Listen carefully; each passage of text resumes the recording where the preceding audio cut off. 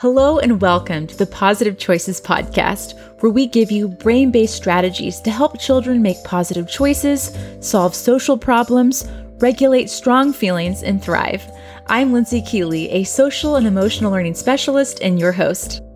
Are you feeling anxious, stressed, or even a little depressed? What about difficulty sleeping or a general lack of motivation?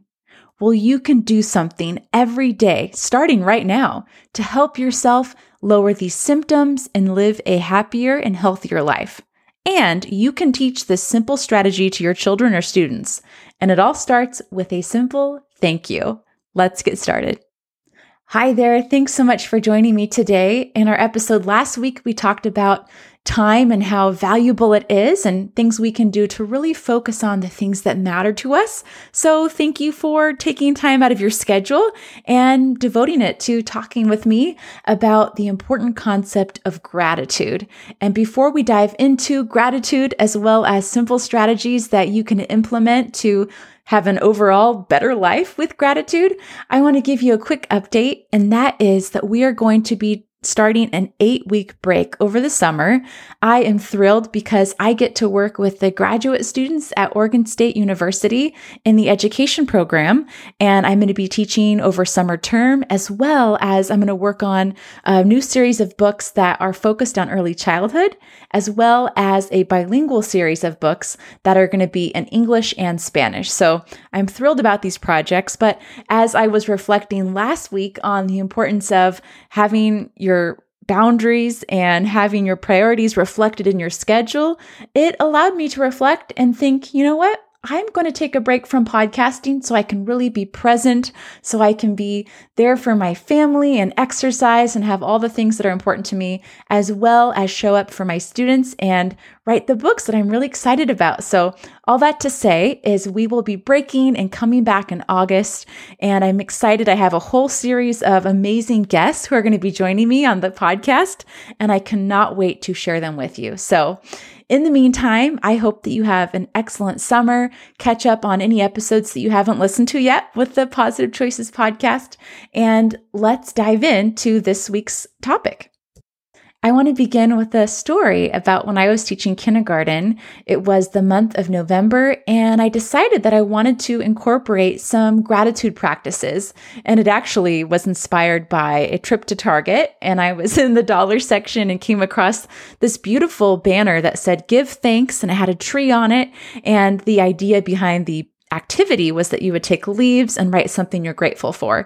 And I thought, this is perfect for my classroom. So I got it. I brought it to school one day, and we sat in a circle as a class. And I talked about how for the month of November, we would take time at the end of the day and share things that we were thankful for. And we called it a thank you circle. So at the end of the day, we would all sit down and we would say thank you to each other, or we would say things that we're thankful for.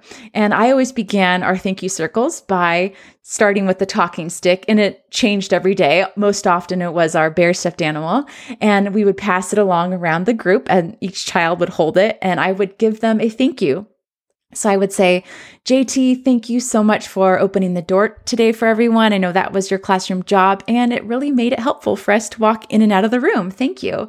And then we'd pass it to the next student, and I'd say, oh, Graciela, thank you so much for your warm and beautiful smiles today. That really was so encouraging for me because there were some hard things about today. And every time I saw your smile, it brightened my day. So thank you. And so all the children were they were sitting on the edge of their seat. They could not wait to hear a thank you from me to them.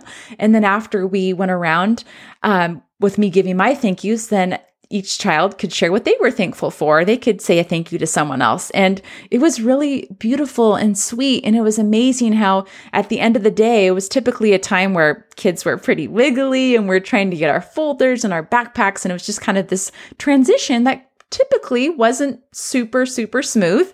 And it was amazing when I implemented this thank you circle. All of a sudden, kids were like, get in their backpack, lunchbox, in the bag, ready to go. They were sitting down and they could not wait to have our thank you time. So that was pretty awesome. And then we get through the month of November. We're now in December, and I took off the thank you circle from our schedule. And so every morning the kids would come into class. I'd go over our schedule for the day, and it was the first week of December, and a student said, Mrs. Keeley, where's the thank you circle? And I said, oh, well, that was for November and now we're in December, so we're not going to have that on our schedule. And there was this audible sigh of, oh no, we like the thank you circle. And it was so sweet. And I said, well, would you like us to continue doing that? And the class, it was a unanimous cheer of, yes, we want it. We want the thank you circle. So it was so sweet to see these 5 and 6-year-olds really desiring to have this time to hold space for gratitude and to express gratitude. And I remember in December, there was a day where I had to call a parent and it was really hectic. And so I just said, okay, I'm going to put on a GoNoodle, which is a streaming service or a video service in which you can play different videos that have stretching or allows kids to get their energy out. They have different resources. So I said, okay, everyone, I'm going to turn on the GoNoodle. Once you get your backpack, you can sit at the carpet and do that exercise. And I had a student say, no, Mrs. Keeley, we want our thank you circle. And I said, oh, I can't do that because I need to make a phone call. And a student said, Mrs. Keeley, we can do it. We can do it by ourselves. And I said, okay. I gave the talking tool to someone and I watched as the class all sat down and they started this thank you circle. They were all focused, engaged, and they were so excited and present for this activity. And it really, man, it just made me so aware and so impressed by these children's thankfulness and their ability to focus in on this task and focus in on this time of expressing gratitude. And so ever since that day, it became very clear that they wanted that. And so we folded it into our routine. Every day, for most days at least, we would have this thank you circle time. And it was really beautiful to see our class excited about this practice. And this just became part of our vernacular, part of our routine.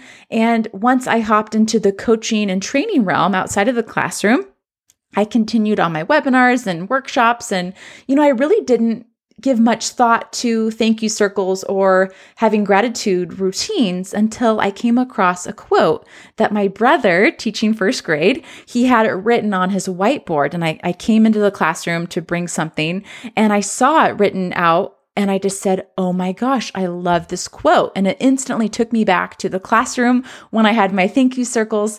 And the quote is from Anonymous and it goes, "Joy doesn't make us grateful. Gratitude makes us joyful." And this was so powerful to me because if we think about waiting around until we feel inspired to give gratitude based on our circumstances, based on feeling pure joy alone, that's not necessarily what's going to make us joyful. But rather, if we get practices of gratitude within our lives, we're going to drive joy and a sense of fulfillment in that practice.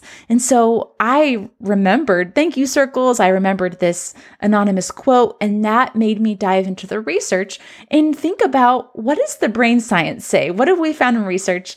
Is this actually true? Does gratitude make us joyful? And what I found was an overwhelmingly positive response of yes. Gratitude enhances our lives in ways that I had no idea was possible. There is an excellent article by Harvard Medical School and the Harvard Health Publishing Department, and it's entitled "Giving Thanks Can Make You Happier." And this article has a synthesis of research that indicates in positive psychology that gratitude is strongly and consistently correlated with greater levels of happiness. Not only that, but they've found gratitude in a variety of studies helps people feel more positive emotions. It improves health, decreases stress and anxiety. It can build resilience and help people deal with adversity in more positive ways. It can strengthen relationships as well as improve one's sleep. Those people who are more grateful and spend more time focusing on gratitude are more likely to exercise and less likely to need medical interventions to deal with physical illnesses. And so it is incredible to see in the research that having gratitude and giving thanks can help you not only at a cognitive level, but a physiological level. You will be healthier, or you're likely to be healthier and happier when you practice gratitude. One study that the article references is a study that was conducted by 2 psychologists, Dr. Robert Emmons from the University of California, Davis, and Dr. Michael McCullough from the University of Miami. And they did research on gratitude, and they asked participants to write a few sentences each week over the course of 10 weeks, focusing on different topics that had to do with gratitude that occurred during that week for them. They had another group that wrote about irritations they experienced or things that displeased them over the week. And they had a third group that wrote about things that had little to no emphasis on either being positive or negative. And what they found out of these three groups, that after their 10-week study, those individuals who were in the cohort of writing about gratitude, they were more optimistic. They had general feelings of well-being in their lives. They felt better about their circumstances. And also, they were surprised to find that these people exercised more and had fewer visits to their physicians than those who were really focusing on irritations or agitations. So this was one study that was amazing. And then another study that came up was conducted by neuroscientist Glenn Fox from University of Southern California. And he was really looking at how gratitude manifests physically in the brain. So he did brain scans, fMRIs, and he found that at a neurological level, the brain changes when you're grateful. Those who are practicing gratitude actually had higher levels of oxytocin. And oxytocin is a hormone that acts as a neurotransmitter, and it plays an important role with social bonding and can increase feelings of closeness and connection. And so when you're grateful, oftentimes you experience higher levels of this important hormone in your brain. And there was actually another brain imaging study that came from Indiana University, and it also showed that those participants who had higher levels of gratefulness in their brain scans, these participants had more activity in the parts of the brain that deal with stress management as well as social bonding. So we know from the research that gratitude has a very positive effect on your mental, physical, and social health. So now that we know why it's important, let's talk about some practical things that you can do for yourself, as well as things that you can do with children to increase levels of gratitude and live happier and healthier lives. Number one is to create a gratitude journal. Now, this is something that you can do personally, and you can also help your children by getting a fun journal, maybe at the store. I love to go to Target, any excuse, find a fun journal, and then pick a number. So maybe every day you want to write down 3 things that you're grateful for, or 5 things you're grateful for. You could also have a young child draw a picture of what they're thankful for, and maybe they could just watch you write it out for them, and they could have that experience and that exposure to making time to physically write out what you are thankful for. You might be thinking, oh, my life is so busy and this just feels like another task on my to-do list.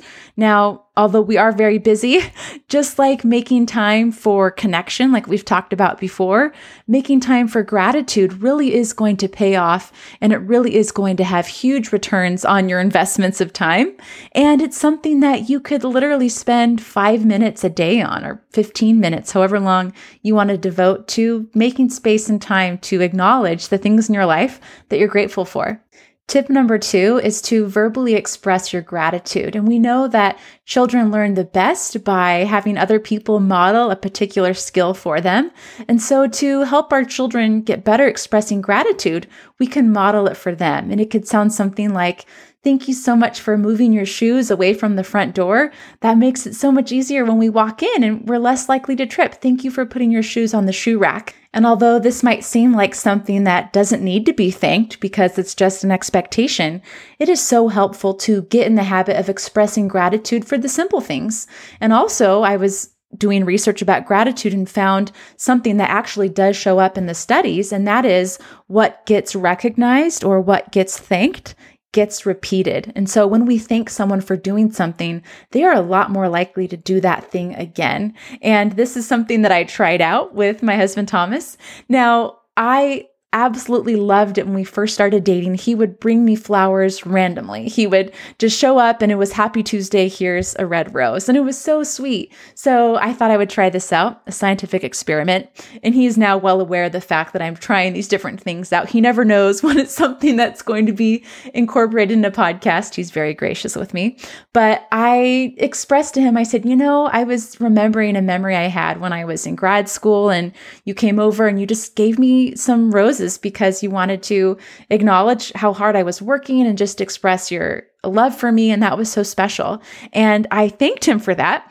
And he said, oh, thanks for saying that. That was special to me too. And then literally a few days later, he came home with an orange rose, a single rose. And I was like so amazed that by simply thanking him for this thing he did years ago, it inspired him and motivated him to bring a flower to me. And he told me that the flower he gave me actually came from one of the doctors at his work. He works at a surgery center and they always have extra flowers. Certain doctors provide flowers to their patients after a surgery, which, by the way, that is so adorable, so sweet they do that. But they sometimes have extra flowers. So he grabbed one for me and brought it home, which was still very sweet. I told him he still gets full credit. So tip 2 is to express gratitude. And what you'll find is that what gets thanked or recognized will often get repeated. And it's such a different message. If you think about, you could say something to the effect of, gosh, you used to bring me flowers and you don't do that anymore. And what's wrong with our relationship? And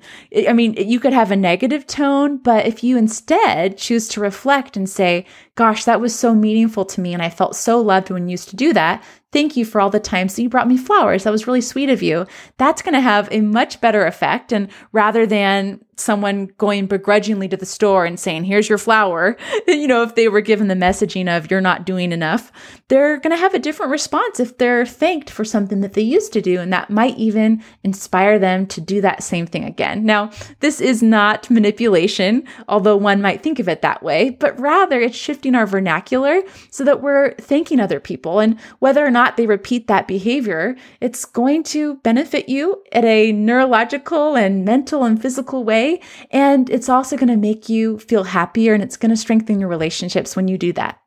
For those people who faith is important to them, they might even pray and say a prayer, just being grateful and mindful of their blessings. I know this is something that I do. And if I'm really tired in the evening, when I'm going to bed, it might sound like, thank you, God, for my food and my family and my friends. And then I crash out. But if I'm able to have that time where I'm journaling, not only is it I'm thankful for my friends in my life, but I frame it as thank you, God, for these amazing friendships that you've blessed me with. So it can sound different based on how you orient yourself, whether it includes faith or not. But regardless, making time to express and think about your gratitudes is really important.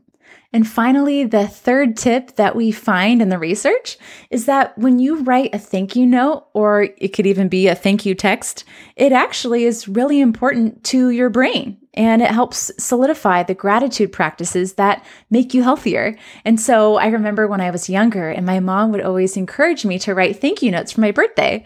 My birthday is in January, and often I would find myself finally mailing out those thank you letters in March because it was something that I dreaded. I didn't want to sit down and write these thank yous. However, now that I understand the research, I'm so much more apt to take a note out of my little thank you card box that I have, write a quick thank you and then put it in the mail. And it's actually really fun. It feels like you're doing something from the past, like some old practice, like churning butter or something, actually writing out a letter and then putting it in the mailbox.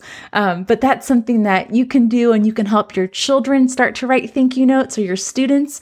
And this is going to be something that you could tell them, you know what, this is really going to help someone else feel really loved and special, and it's actually good for your brain. And I found that a really effective motivator for children is to tell them about how important different practices are for their brain, that it makes them healthier, it makes their brain stronger. And this is really, when we talk about the neuroscience behind different behaviors, this is one of the really effective motivators of the intrinsic motivation for children is when they know the physiological effects of their actions. And you might not think that this would be a strategy that would help young children, but I've worked with kids as young as 3 and 4 years old who are really excited about the fact that their brain changes. And of course, at younger ages, the depth of their knowledge of their brain certainly isn't as cohesive or as deep as that of older children, but either way, regardless, it is something that's helpful for children. So thank you so much for listening to this week's episode of the Positive Choices podcast.